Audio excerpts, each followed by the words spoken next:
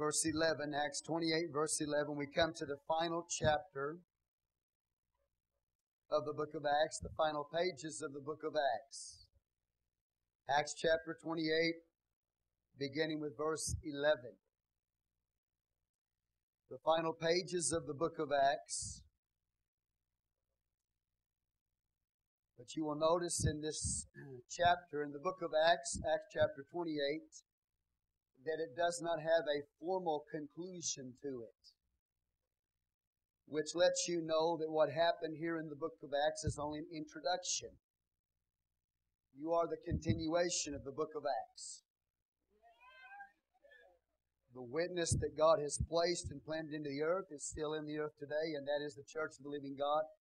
So the book of Acts has no formal conclusion. It is only an introduction. It is really the first chapter of the church. So I'm glad to tell you that. It will seem like it ends sort of strangely, but amen. God has a purpose in that. So look at Acts 28 and verse 11. The Bible says, after 3 months we departed in a ship of Alexandria, which had wintered in the isle, whose sign was Castor and Pollux. And landing at Syracuse, we tarried there 3 days. And from thence we fetched a compass and came to Rhegium. And after 1 day the south wind blew, and we came the next day to Puteoli. Okay? Verse 14. Well, we found brethren and were desired to tarry with them 7 days, and so we went toward Rome. And from thence, when the brethren heard of us, they came to meet us as far as Appi Forum and the 3 taverns, whom when Paul saw, he thanked God and took courage. And when we came to Rome, the centurion delivered the prisoners to the captain of the guard. But Paul was suffered to dwell by himself with a soldier that kept him. It came to pass that after 3 days, Paul called the chief of the Jews together, and when they were come together, he said unto them, Men and brethren, though I have committed nothing against the people or customs of our fathers, yet was I delivered prisoner from Jerusalem into the hands of the Romans, who when they had examined me would have let me go, because there was no cause of death in me. But when the Jews spake against it, I was constrained to appeal unto Caesar, not that I had aught to accuse my nation of.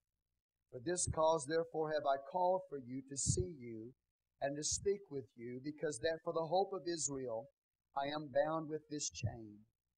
And they said unto him, We neither received letters out of Judea concerning thee, neither any of the brethren that came showed or spake any harm of thee. But we desire to hear of thee what thou thinkest.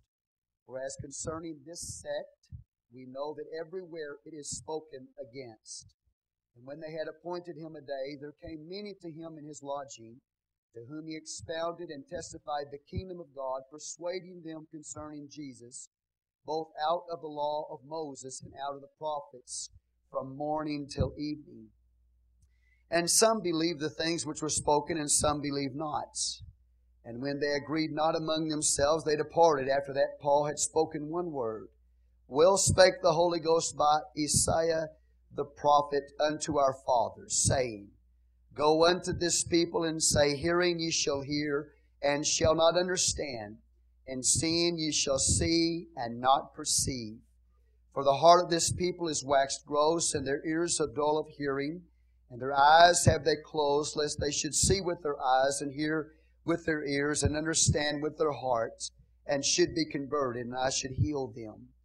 Be it known therefore unto you, that the salvation of God is sent unto the Gentiles, and they will hear it. And when he had said those words, the Jews departed, and had great reasoning among themselves.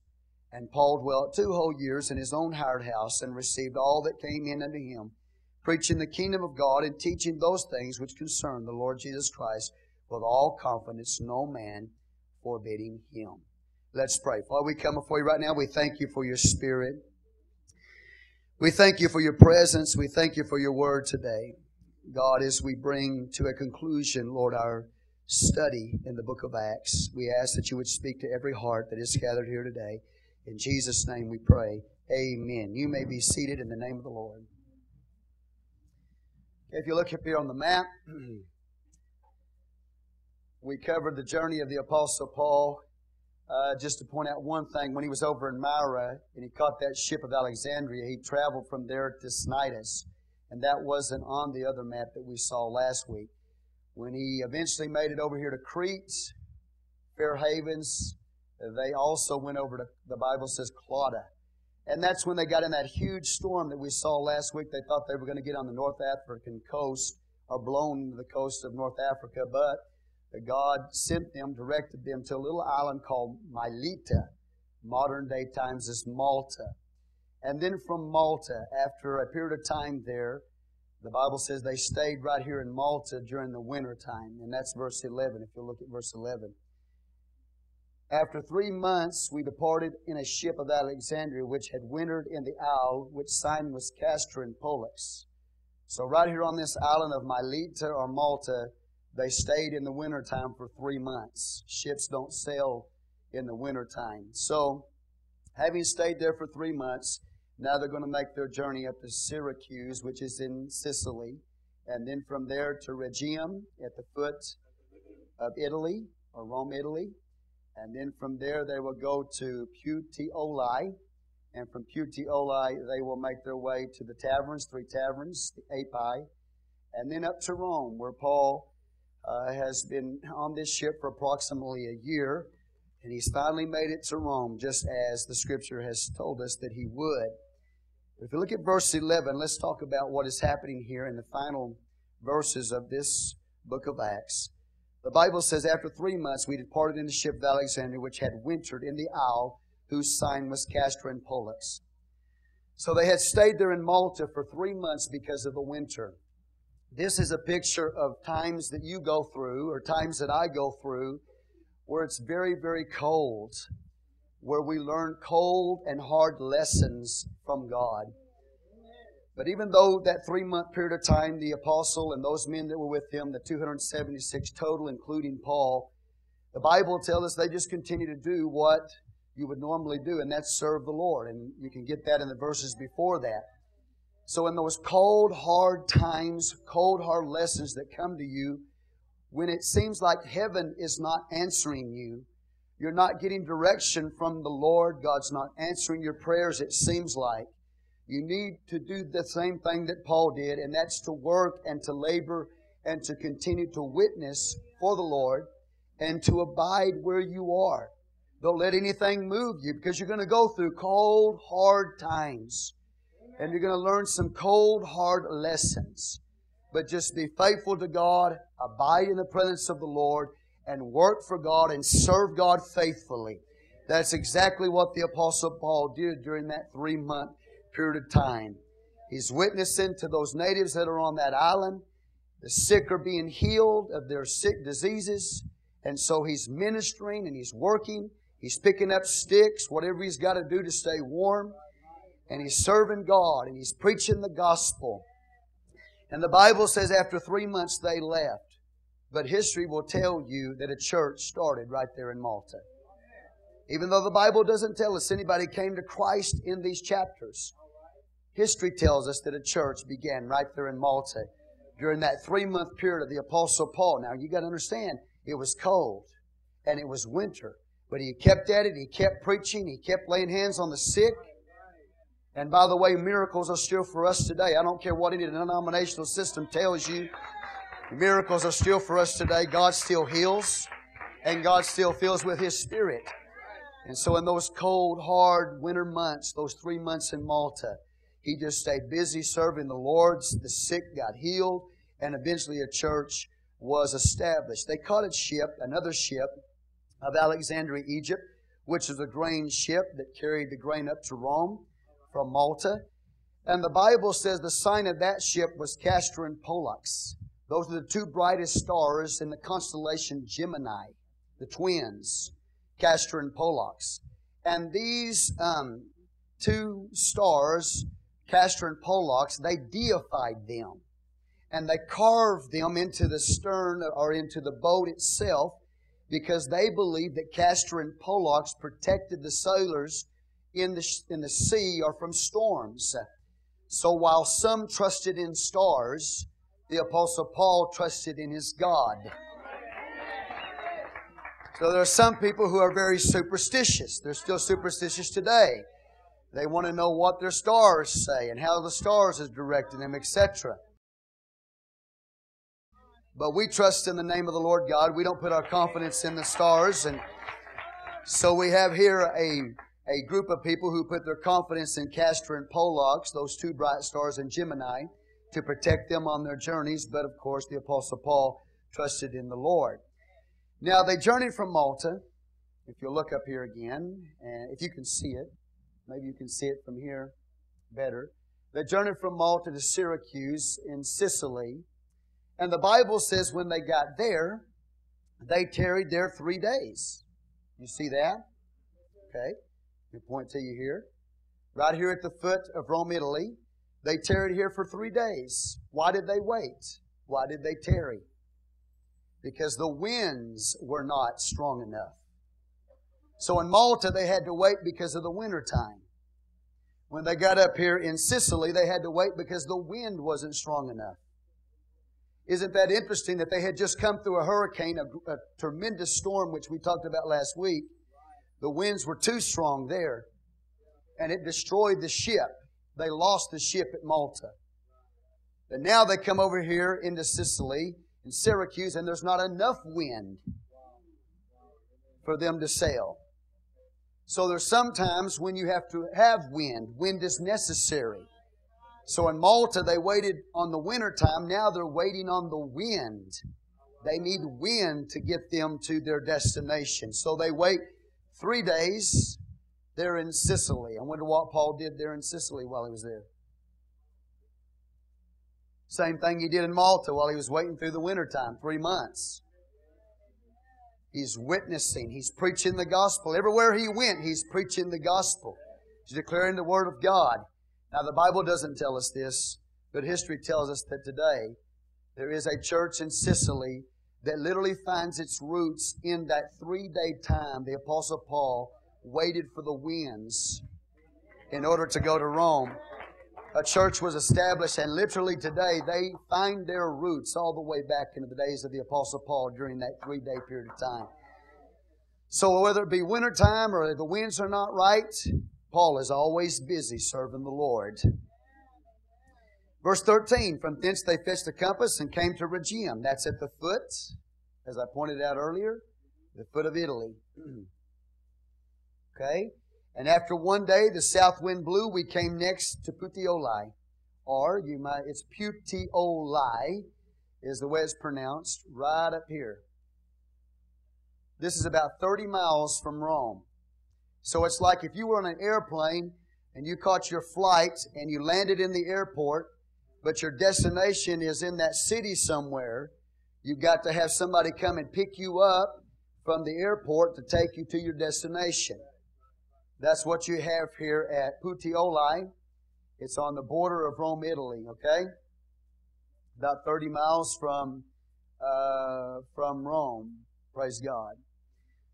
Now, what is interesting is that it only took them a short period of time. Let me make sure I've got this correct. Look at verse 14.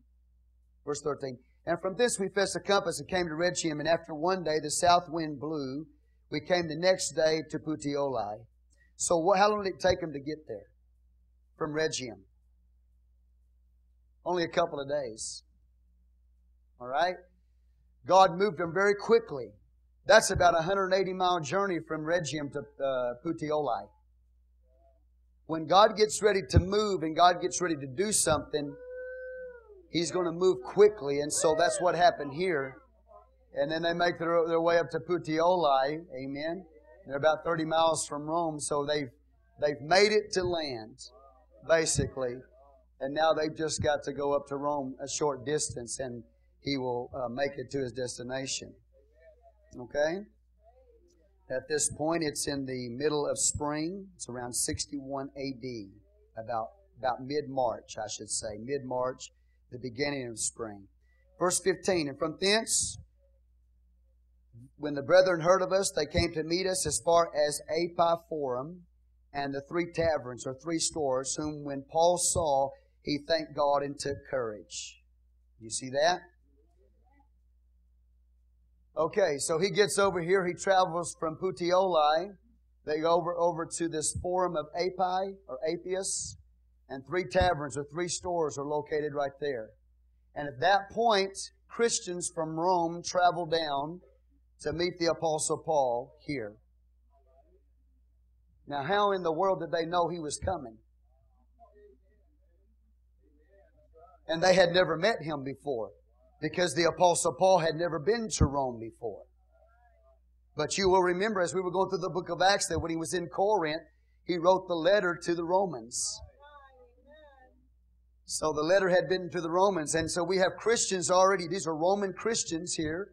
And his letter had reached Rome. So no doubt through that letter, many of them had come to faith in Jesus Christ. Okay? Or maybe some of them were converts of his converts. Or maybe some of them came from the Acts chapter 2 outpouring of the Holy Ghost on the day of Pentecost and made their way to Rome. But nonetheless, however they happened to be there, we have Christians in Rome, Roman Christians.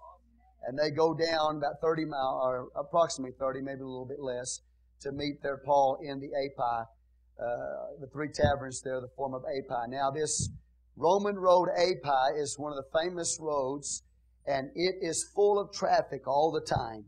I mean, you're going to have gladiators and slaves being taken to Rome for the amphitheater fiascos that they would do, because the ships have delivered their prisoners, and these prisoners will be taken up and be used in the Roman Colosseums in order to fight with the lions, etc. So you would see a lot of traffic right here in this area. This is a very famous road, as I said.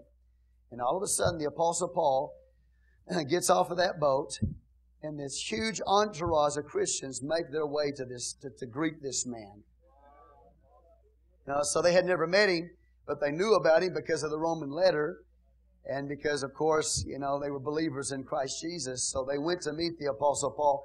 And can you imagine what the centurion of the ship there, the prisoners that was watching over the prisoners, and all of those people that were with the Apostle Paul, what they must have thought? And all of those people on that road of Api, that famous Roman road, congested with all kinds of people. And all of a sudden, this huge entourage of believers go and meet this little Jewish man who's just got off the boat. You know, that centurion, that 275 men, aside from Paul, they saw what happened. They saw this man of God. They saw God working and helping them during that time of storm. And so they knew that he was a powerful man. But when they look up and they see these Roman believers coming to greet him, everybody's looking at this. And they're trying to figure out, who is this man? That somebody would travel all the way from Rome to greet him like this huge company of believers. Who is this little Jewish man that he would have this kind of attention? You know, they knew he was a pretty awesome man of God.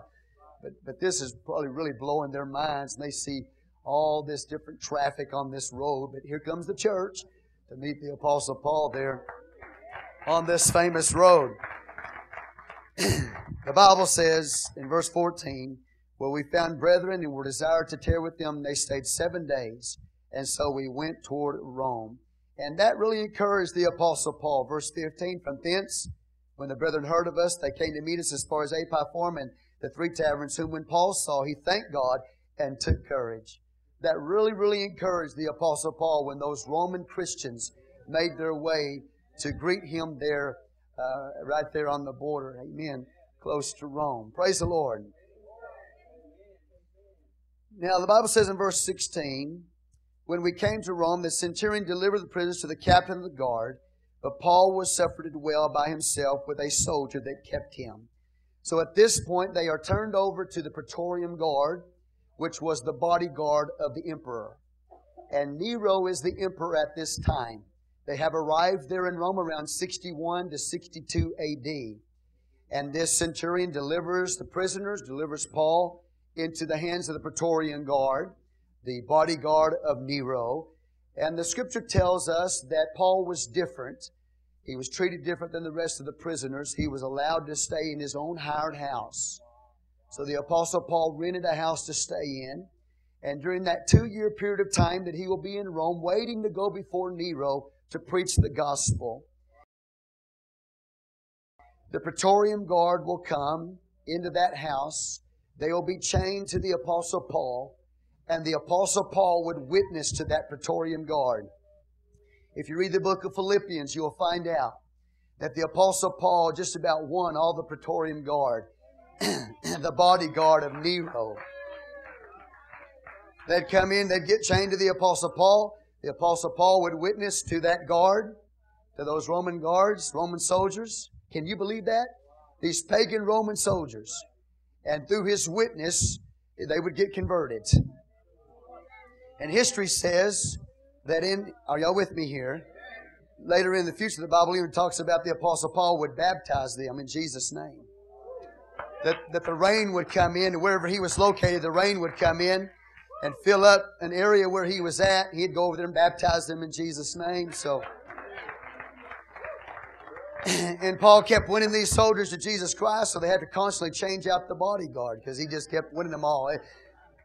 So it doesn't really matter to Paul if he's on an island for 3 months because of winter, or if he's on Sicily for 3 days because of wind, or whatever the situation. The Apostle Paul is always working, serving God, witnessing and testifying. And if he's a prisoner, he's testifying to the Praetorian Guard, the bodyguard of Nero, waiting for 2 years before he would stand before Nero and preach the gospel to Nero as well. But he's always faithful, serving the Lord. The Bible says in verse 17, it came to pass that after 3 days Paul called the chief of the Jews. So now, there he's in Rome, and he's going to call for the Jews that are there. And the Bible says, what's his purpose? He wants to witness to the Jews as well. So while he's in that hired house, he calls for the Jews there. And of course, we're talking about unbelieving Jews.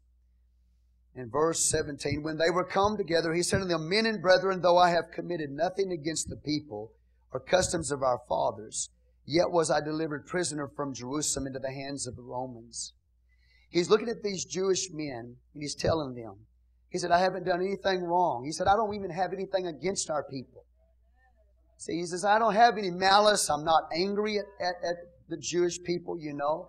He said, I don't want you to think that I'm angry with you or have something against you. He's telling them, nor did I do anything against the customs of the fathers.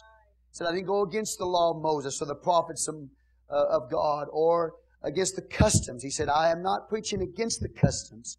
I'm not preaching against the law of Moses. I'm not bringing in a new religion. What he's letting them know is that Judaism, he's not replacing Judaism.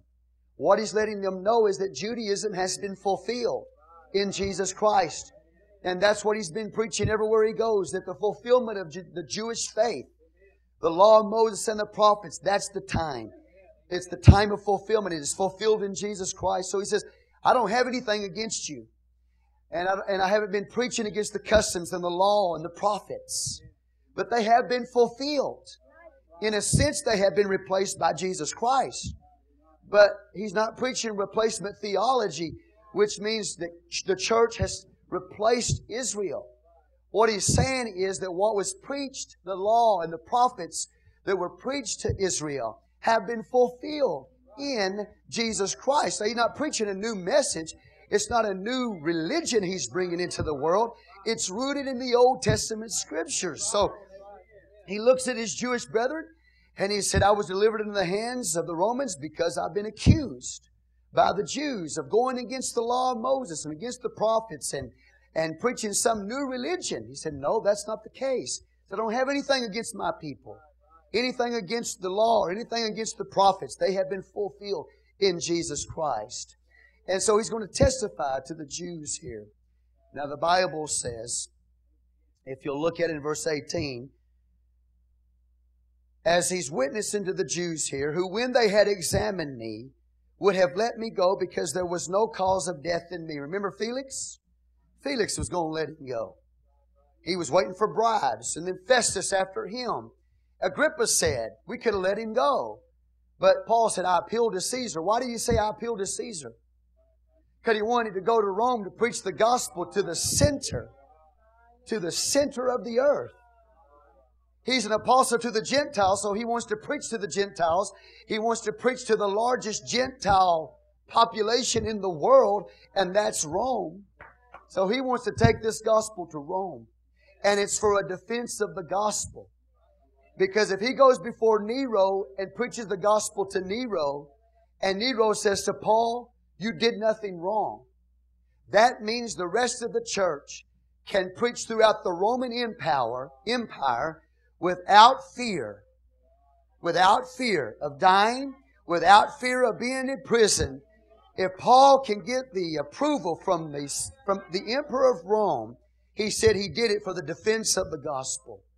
So he wanted to spread this gospel to the Romans as a Gentile apostle to the Gentiles, and get the approval of Rome on this faith called Christianity, so that they would not be in prison. Now, we know later on they'd be persecuted for the faith, but this is the reason why he's there.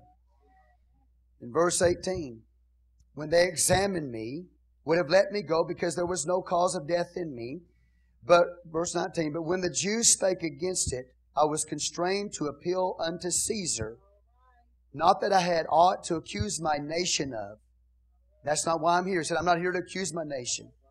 For this cause, therefore, have I called for you, to see you, and to speak with you, because that for the hope of Israel I am bound with this chain. He said, the reason why I'm bound with this chain is because of the hope of Israel. The hope of Israel is that there would be a Messiah, and the Messiah would come. And this Messiah has come. The one the prophets talked about, the sent one, has come. Jesus has come. And Jesus has died. And Jesus has risen from the dead the third day. And Jesus sits on the right hand of the Father. And that's symbolic language, which means He has all power and all authority. And He said, this is why I'm chained. Is because the Messiah has come. Jesus has come. He's been crucified, dead, buried, resurrected, and He ascends today. He said, that's why I'm bound. And He said, this was the hope of Israel. Jesus was the hope of Israel. And this is why I'm bound, because I'm preaching Jesus Christ is the Messiah. And that He was crucified, dead, buried, resurrected, and ascended, sits on the right hand of God right now. He said, that's why I'm in chains right now. Not because I'm going against my nation. Not because I'm bringing in a new religion.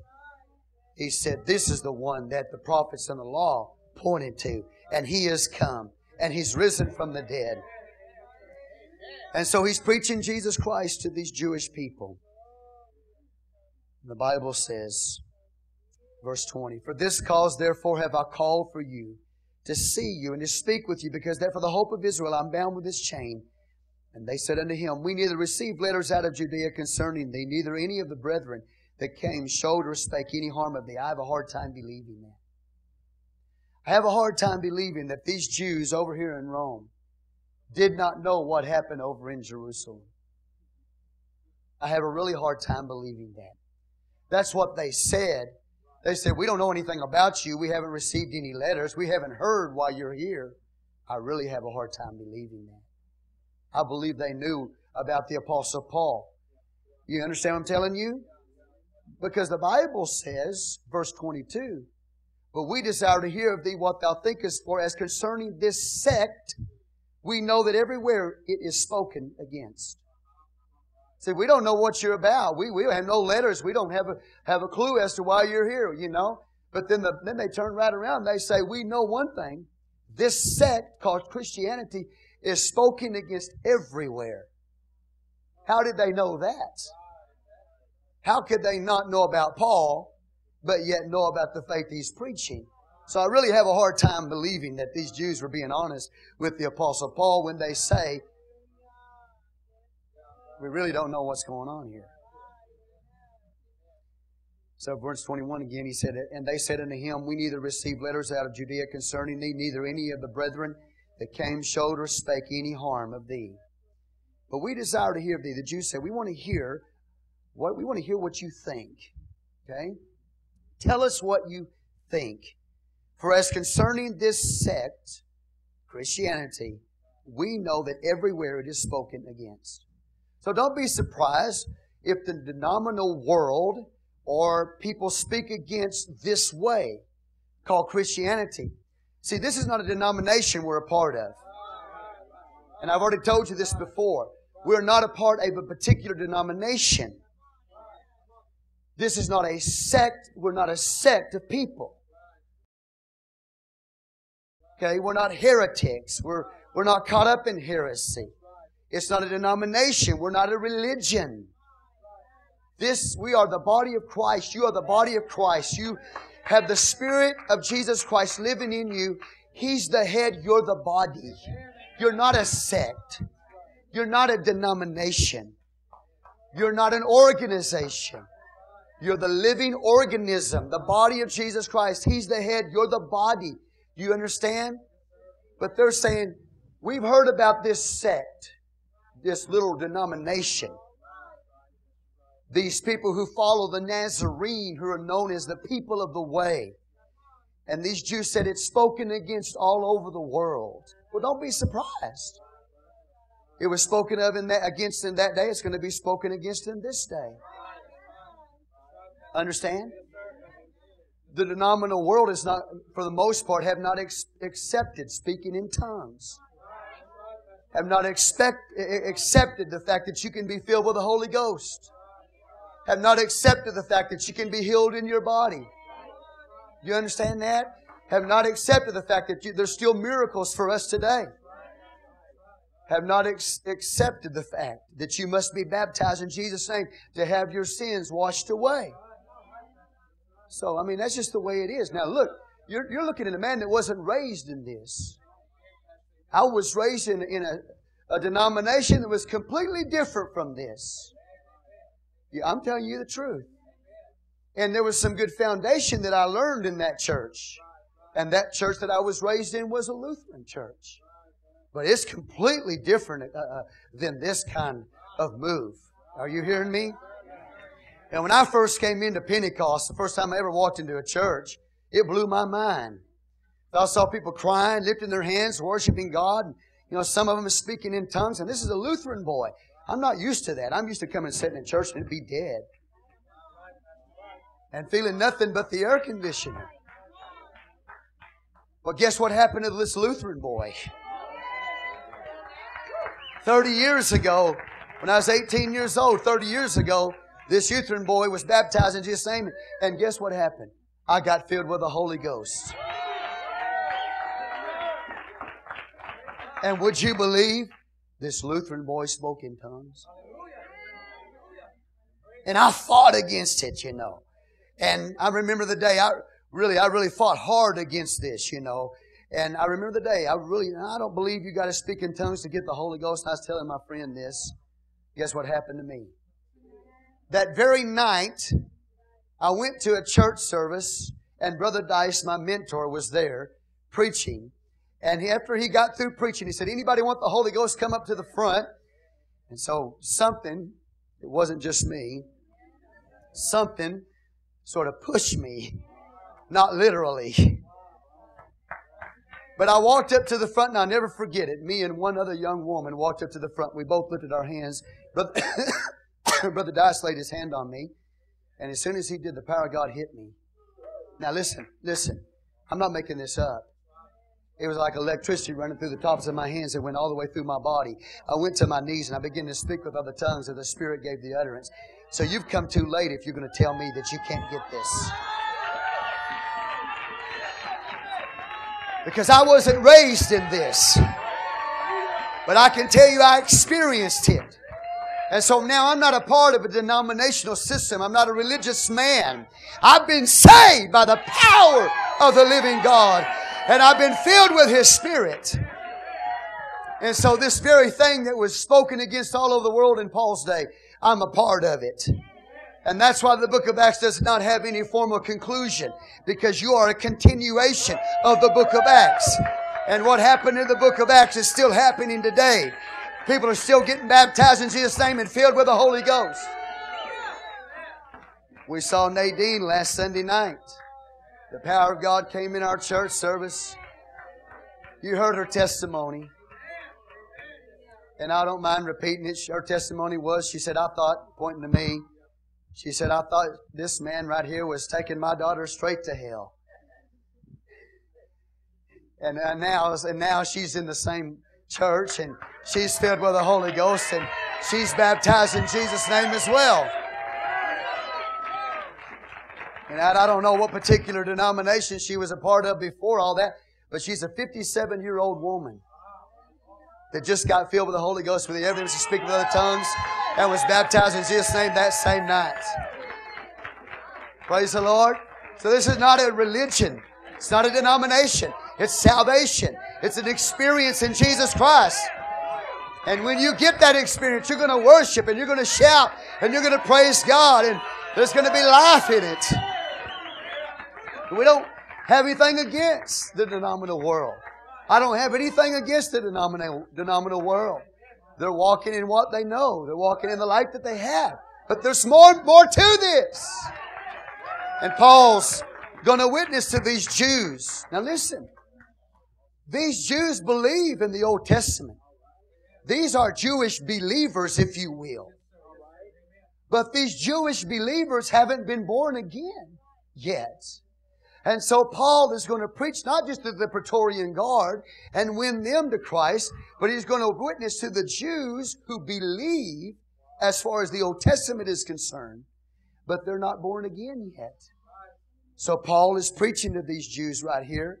And he says in verse 22, he said, the Jews respond, we desire to hear of thee what thou thinkest, for as concerning this sect, we know that everywhere it is spoken against. And when they had appointed him a day, there came many to him into his lodging, to whom he expounded. Say expounded. And testified what? The kingdom of God. He starts bringing the defense of the gospel to these Jewish men. And he's expounding the Word of God to them. What Word of God is he expounding?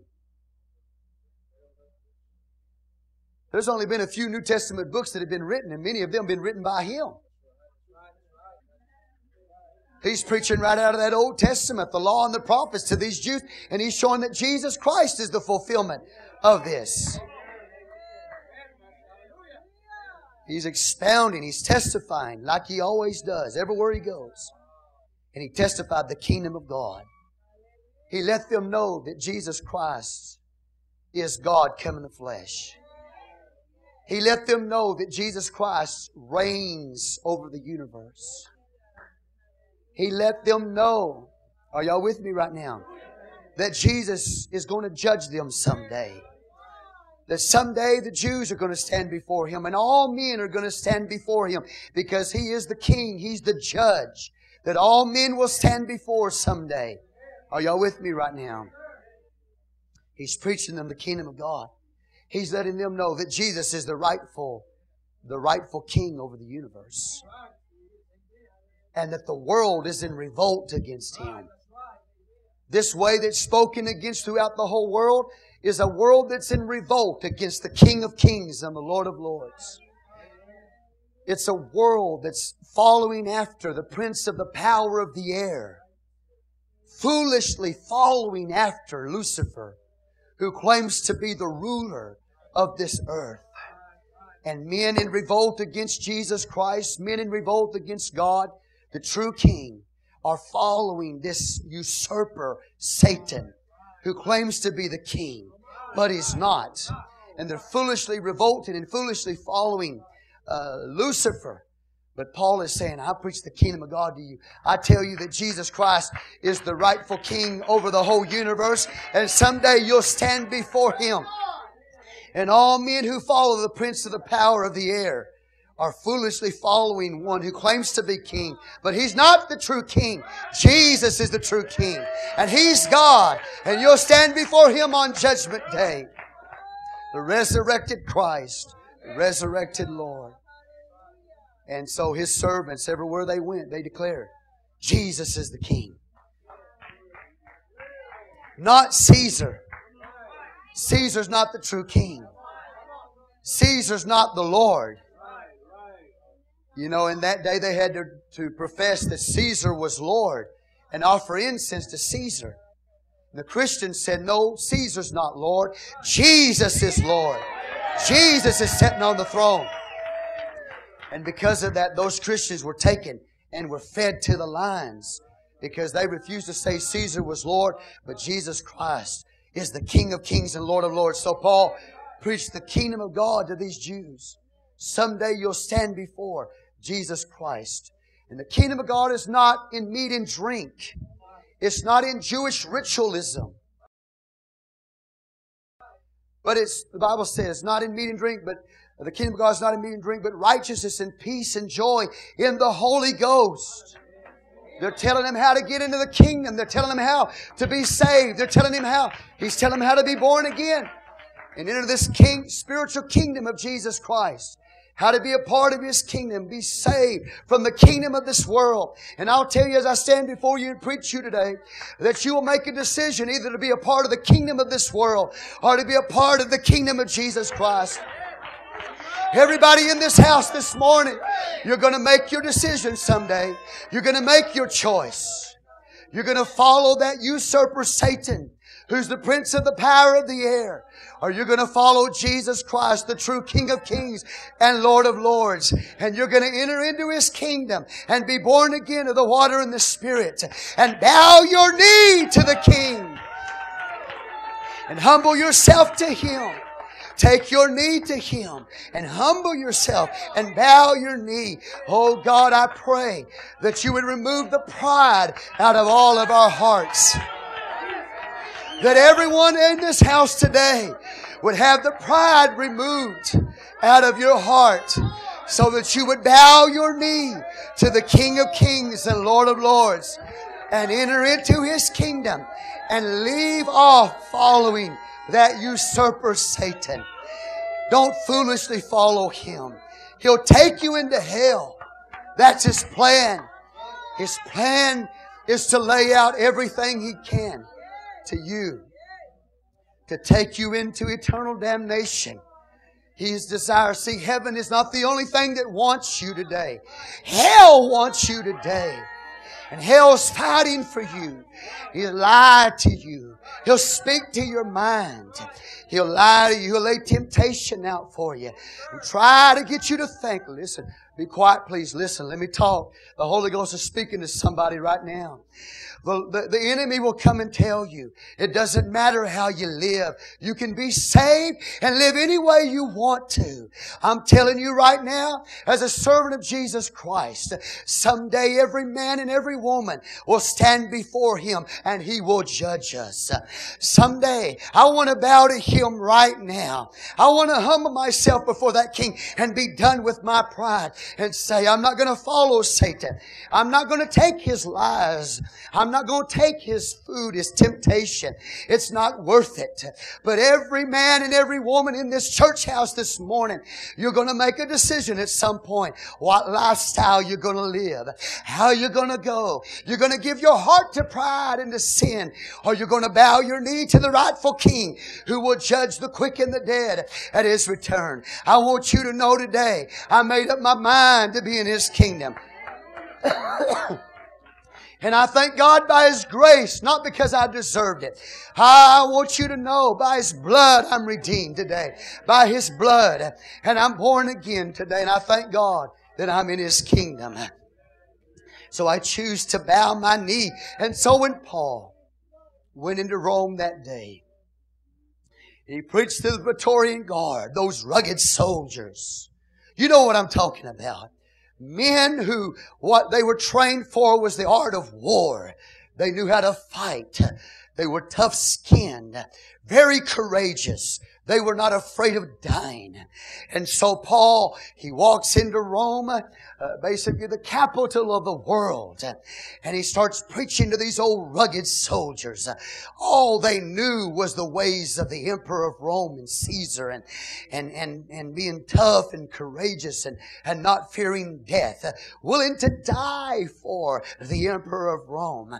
But Paul starts preaching to them and tells them the true king is not Nero.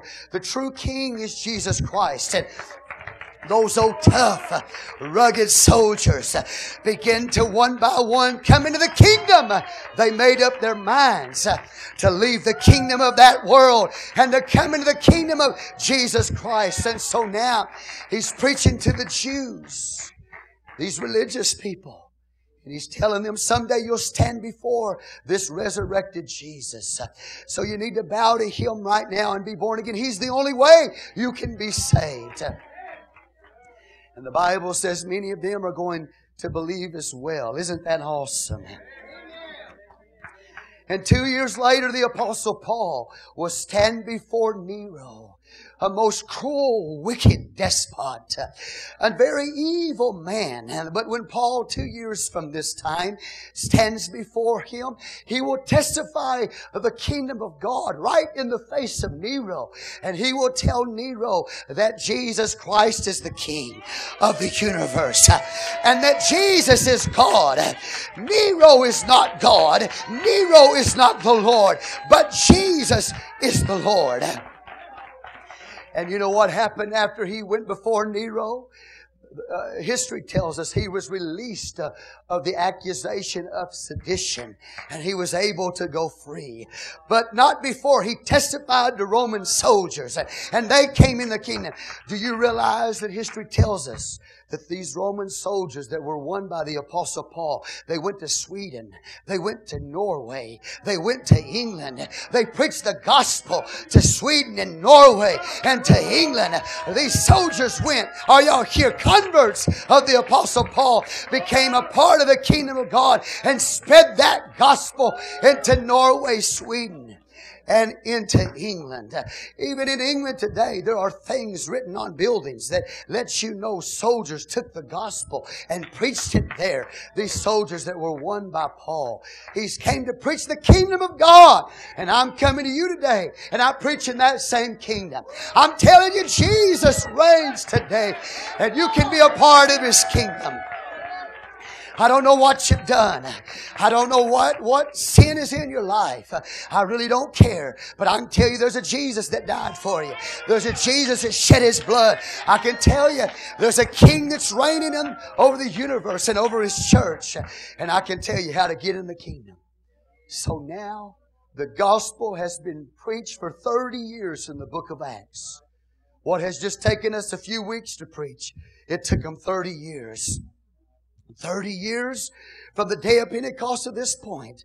Around 61, and then it'll be 63 when He stands before Nero.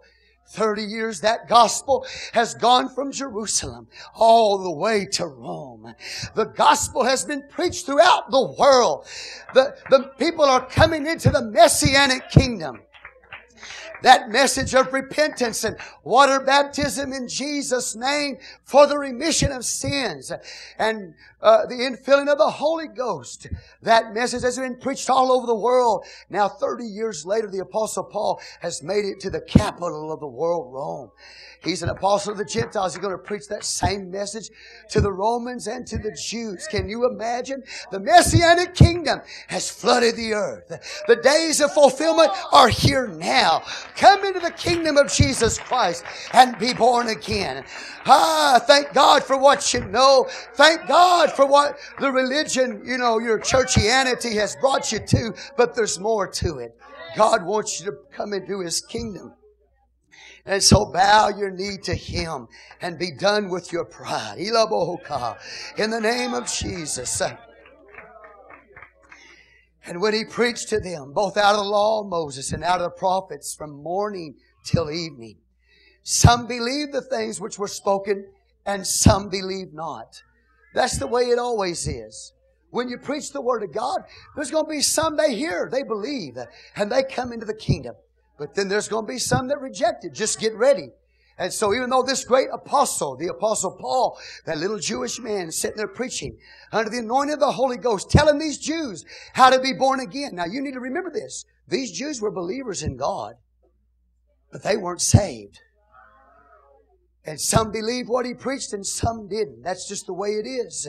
Some decided to bow their knee to Jesus Christ and to come into His kingdom, and some decided to be a part of the kingdom of this world.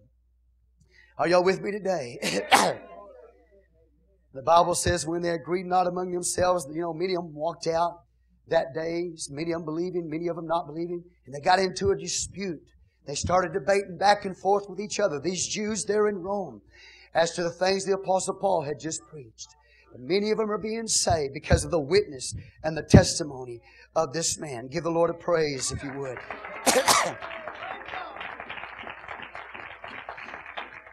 And when those that didn't believe, how did Paul handle that? He didn't come personally. It wasn't a personal thing with Paul. You know what I'm trying to say? He picked up that Old Testament scripture. He quoted from Isaiah chapter 6 and verses 10 and 11. He took the Word of God. He gave the Word of God to them so they wouldn't think that he was against them personally.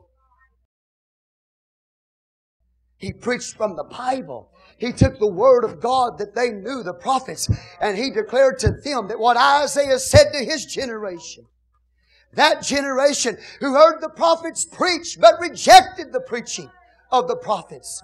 Those people who heard the Word of God but did not believe it in the days of Isaiah. Paul says it's the same way it is now. Just like they rejected the Word of God in times past, in the history before this. He said, right now you're rejecting the Word of God just like they did in the past. So he picks up the prophet Isaiah in chapter 6. And he says, when they agreed not among themselves, they departed after that Paul had spoken one word. Well spake the Holy Ghost by Isaiah the prophet unto our fathers, saying, Go unto this people and say, Hearing you shall hear and shall not understand, and seeing you shall see and not perceive. For the heart of this people is waxed gross. It's heavy, it's fleshly, it's full of pride. And their ears are dull of hearing, and their eyes have they closed, lest they should see with their eyes, and hear with their ears, and understand with their heart, and should be converted, and I should heal them. Are y'all with me now? He said, this is what's happening right now. These people not believing the word that's being preached. He said, Isaiah said the same thing of his day. He said, their eyes, they've closed to the truth. They don't want to see it. It's not because it's not in the Word of God. It's not because it's not preached. It is preached. But people don't want to see it. They close their ears because they don't want to hear it. They get dull of hearing, get tired, and get bored with the thing. You understand what I'm telling you? That's a diagnosis of the heart. Let you know something's wrong with the heart. God said if they could just open their eyes and choose to see and choose to hear the Word of God, how help us today. God have mercy on your soul. If you can walk out of this church and said, I didn't hear, I didn't understand what was preached. Let me tell you, what I preached to you is very plain. It's very plain. If you can't hear, you need to open your ears. If you can't see, you need to choose to see. The King of Kings and Lord of Lords is Jesus Christ. If you want to be born again, you will be. There's no devil in hell can stop you. If you really want this, you can make all the excuses you want to. And you can be religious as much as you want to be religious. But religion is not going to save you. Religion is going to put you in hell. What you need is a relationship with Jesus Christ. Don't close your eyes or close your ears. But choose to see and choose to hear and open up your heart. Don't just hear with your physical ear and see with your physical eye. Hear with your heart and believe the Word of God that's preached. So Paul, he said, that's not what I've been preaching, not because I'm against this nation. And when they reject the gospel, the Apostle Paul is still letting them know it's not a personal thing. You're born against the Word of God. You're rejecting God. You're closing your eyes. You're closing your ears. You're closing your heart to the preaching of the Word of God. Isaiah prophesied it of his day, and you're the same people. People don't change. People are the same. If you want to hear, you will hear. If you want to see, you will see. If you want to be in the kingdom, you will be in the kingdom. But if you choose to close your eyes, choose to close your ears, choose to close your heart to this, You walk out like these Jewish people, content with your religion, you'll be lost just like them. There's only one way to be saved, and that's through the blood of Jesus Christ and by being born again of the water and the Spirit. So he goes right into the Word of God. He quotes their Bible and his Bible to them. Verse 28. Be it known therefore unto you that the salvation of God, do you get that? The salvation of God is sent unto the Gentiles, that they will hear, and they will hear it. Say, what you've just rejected, they will hear. What you've just closed your eyes and your ears to, the Gentiles will hear it. But you had your opportunity. Are y'all here right now? Let me tell you how many hundreds and thousands of people in this city have never been baptized in Jesus' name and never been filled with the Holy Ghost with the evidence of speaking with other tongues. They don't even know they can experience that. That's our responsibility. We got to be like Paul. We got to witness. We got to tell them that they can be a part of this kingdom as well. And in case you don't know it, if you're not Jewish naturally, that means you are a Gentile. You're the other nations of the world. And because of that, I got my opportunity. I got my opportunity to hear. And when he had said these words, the Jews departed and had great reasoning among themselves. Paul dwelt 2 whole years in his own hired house and received all that came in unto him, preaching the kingdom of God. Look at that. And teaching those things which concern the Lord Jesus Christ with all confidence, no man forbidding him. That's the way it ends. Doesn't it seem odd to you that we've been on this journey in this ship for about a year, and Paul finally made it to Rome, his destination, with the opportunity to appeal to Caesar, and the Bible doesn't record the very reason why he went there. The Bible doesn't record him standing before Nero, but we know he did. According to history, 2 years later, he stood before Nero. And according to history, he was released from the accusation of sedition. Are y'all here? But the Bible just ends just like that. It almost ends like there's no conclusion, because there is no conclusion. It's an introduction. The church is still in the world today. And people are still getting born again. Today, the story continues. You are a continuation of His story. This is only the first chapter of a long book for the church. That's why. But while he was there in that hired house waiting to see Caesar, we do know some things that happened. We do know a man by the name of Onesimus made his way to the Apostle Paul, and he was a runaway slave of Philemon. And the Apostle Paul won that runaway slave to Jesus Christ and put a letter in his hands called the letter of Philemon. And Onesimus made his way back to Philemon, not as a slave, but as a brother in the Lord. And we know the Apostle Paul, while he was there in that 2-year waiting period, he wrote the book of Colossians, and he wrote the book of Ephesians, and he wrote the book of Philippians. Say, praise the Lord. So he was busy in prison. You see, a lot of people, well, it's wintertime, so I can't do anything. Paul did. The winds aren't blowing right, so I'm just going to have to wait here 3 days. Paul did. There's a church there. All the way through. Well, I'm in prison now, so I just got to kind of feel sorry for myself. Not Paul. He kept preaching. He kept witnessing. He kept testifying. Soldiers coming into the kingdom. Jews coming into the kingdom. A runaway slave comes into the kingdom of Jesus Christ. And he walks out free after standing before Nero, preaching the gospel to Nero. And he lived another 3 to 5 years. And during the time of his freedom, he wrote the pastoral epistles of 1 Timothy and Titus. Are y'all here now? And then time goes by.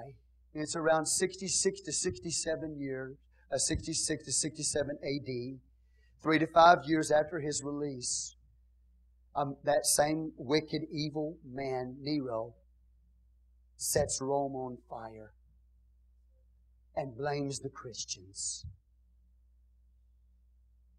And at that very moment, the soldiers are sent by Nero as the Christians are being burned at the stakes. Many of the Christians taken and dipped in tar, put on the stakes and set on fire, and Nero would ride his chariot through those burning Christians at that time. And at that time, they run in and get the Apostle Paul in Troas. Rush him out very quickly. The Bible tells us in 2 Timothy, which was the last book he wrote, in his second prison encounter, in 2 Timothy chapter 4, the last book he wrote.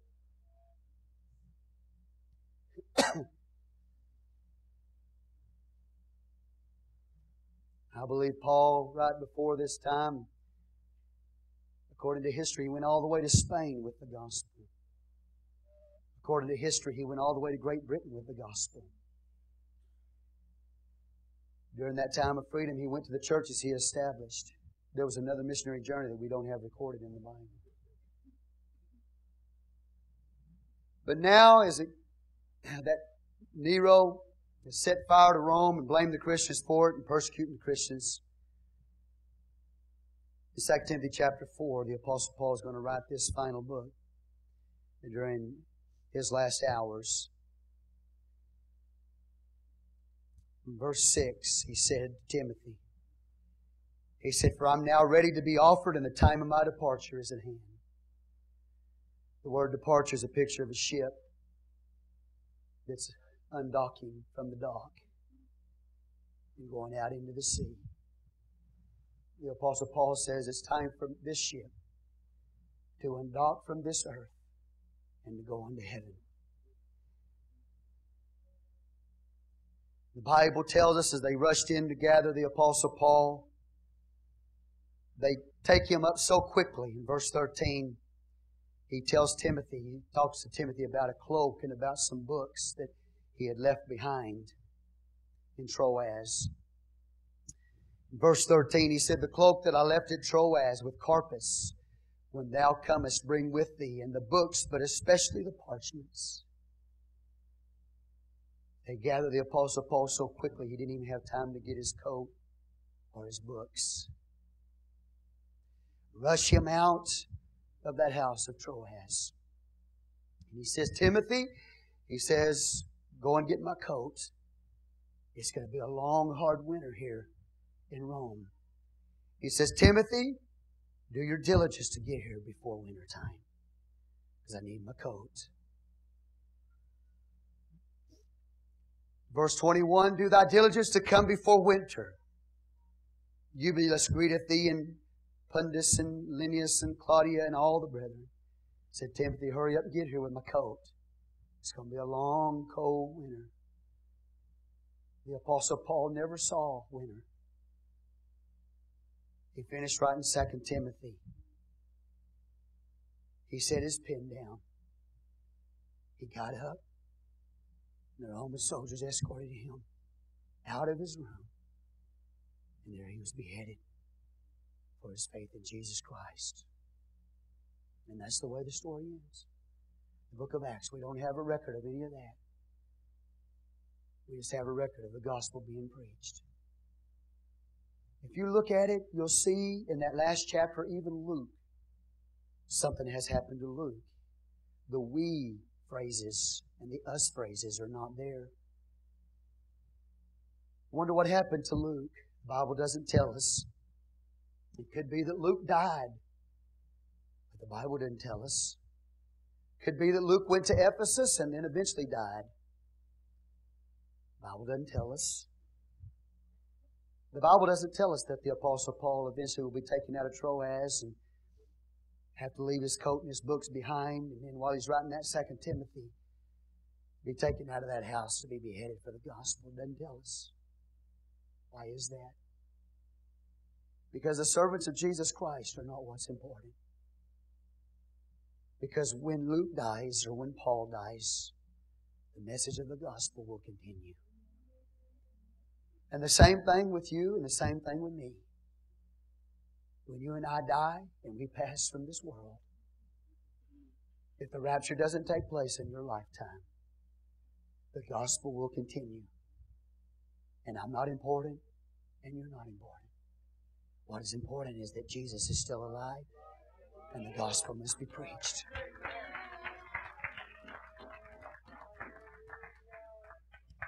And the gospel made it all the way to Rome. And what is that gospel message they preached? If you'll turn to Acts chapter 2.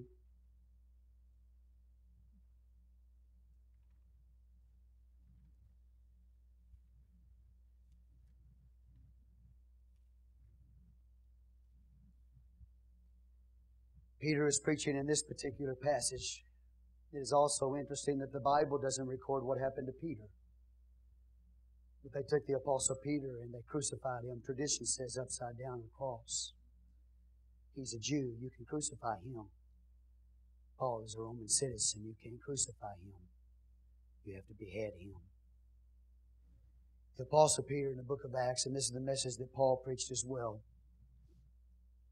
In Acts chapter 2, he preaches the death, burial, and resurrection of Jesus Christ. And when he gets through preaching that message of the finished work of Calvary, verse 37, now when they heard this, they were pricked in their heart and said unto Peter and to the rest of the apostles, men and brethren, what shall we do? Then Peter said unto them, repent and be baptized, every one of you, in the name of Jesus Christ. Not so you can become a part of a denomination, but for the remission of sins. And you shall receive the gift of the Holy Ghost.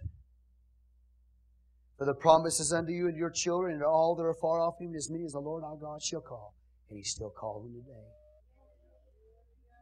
And with many other words did He testify and exhort, saying, save yourselves from this untoward generation. That's the message they preached. Jesus Christ, the living Lord, working through His body and putting that body on the earth to be a witness to the world. But as His soldiers, one by one, leave this world, somebody else will stand and take their place and preach that gospel. That's why you have a continuation of the book of Acts and not a conclusion. It's now on you. It's now on me. Let's stand. Father, we come before You today and we thank You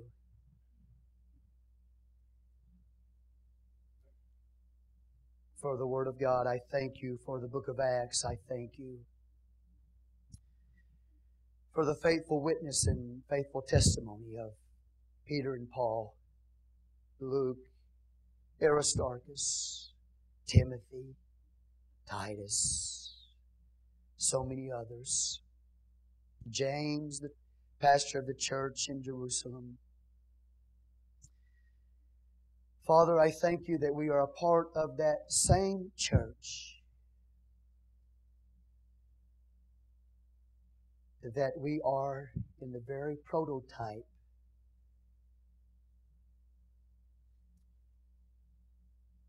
that we experience the very same thing that that early church experienced. Use us, Lord, I pray, to preach the kingdom of God and to declare everywhere we go to all men and all women that You're the rightful King. Let this world that's in revolt come and bow its knees to You. Repent, have their sins washed away in the name of Jesus, and be filled with Your Spirit. We thank You for every ear that was willing to hear, and every eye that was willing to see, and every heart that said yes. as we preach through these chapters of the book of Acts and saw the history of the early church and the ongoing history of the church now. Thank you for salvation. Thank you for the blood that you shed for us. In Jesus' name we pray. Amen. The book of Acts is not the story of the Apostle Paul, nor is it the story of the Apostle Peter, nor is it the story of Luke. It's the story of Jesus Christ. And you are the continuation of the introduction of the book of Acts. I'm going to ask us to pray one more time. And I want you to bow your heads.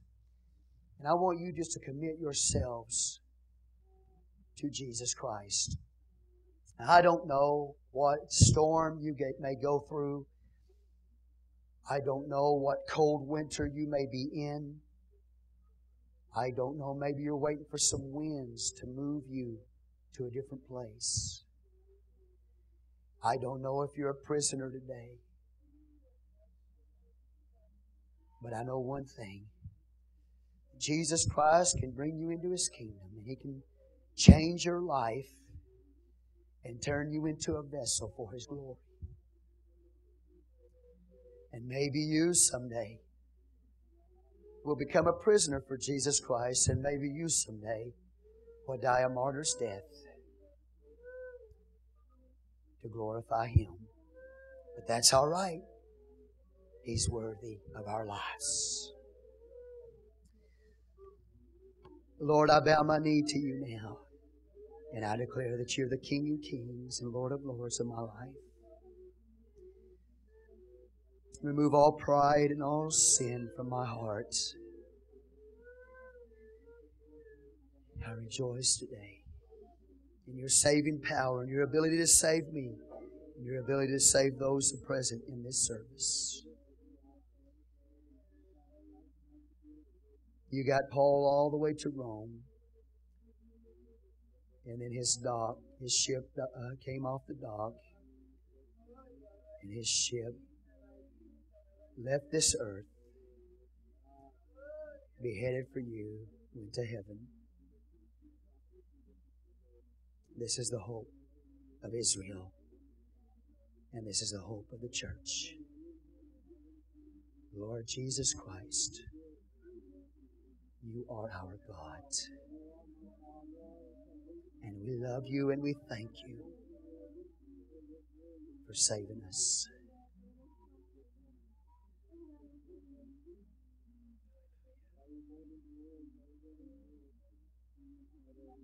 It's not too late for you.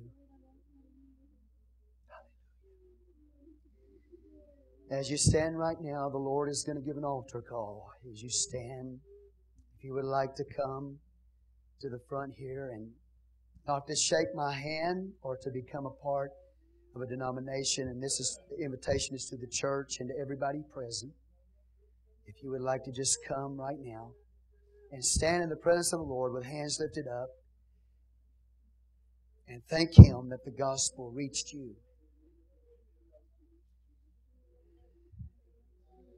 The Word of God has touched your heart today, and you have not been baptized in Jesus' name, are filled with the Spirit of the Lord. The good news is that He provided it for you as well. Will you come? Hallelujah, Jesus.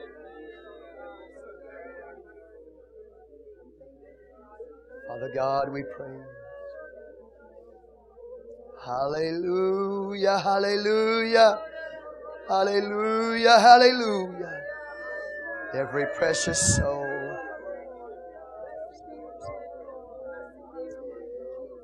Hallelujah, hallelujah, hallelujah.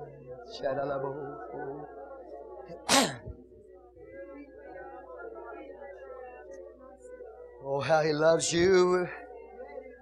You've been through a lot. You've been through a lot of storms, experienced a lot of cold things in your life. But the Lord can bring you into His kingdom.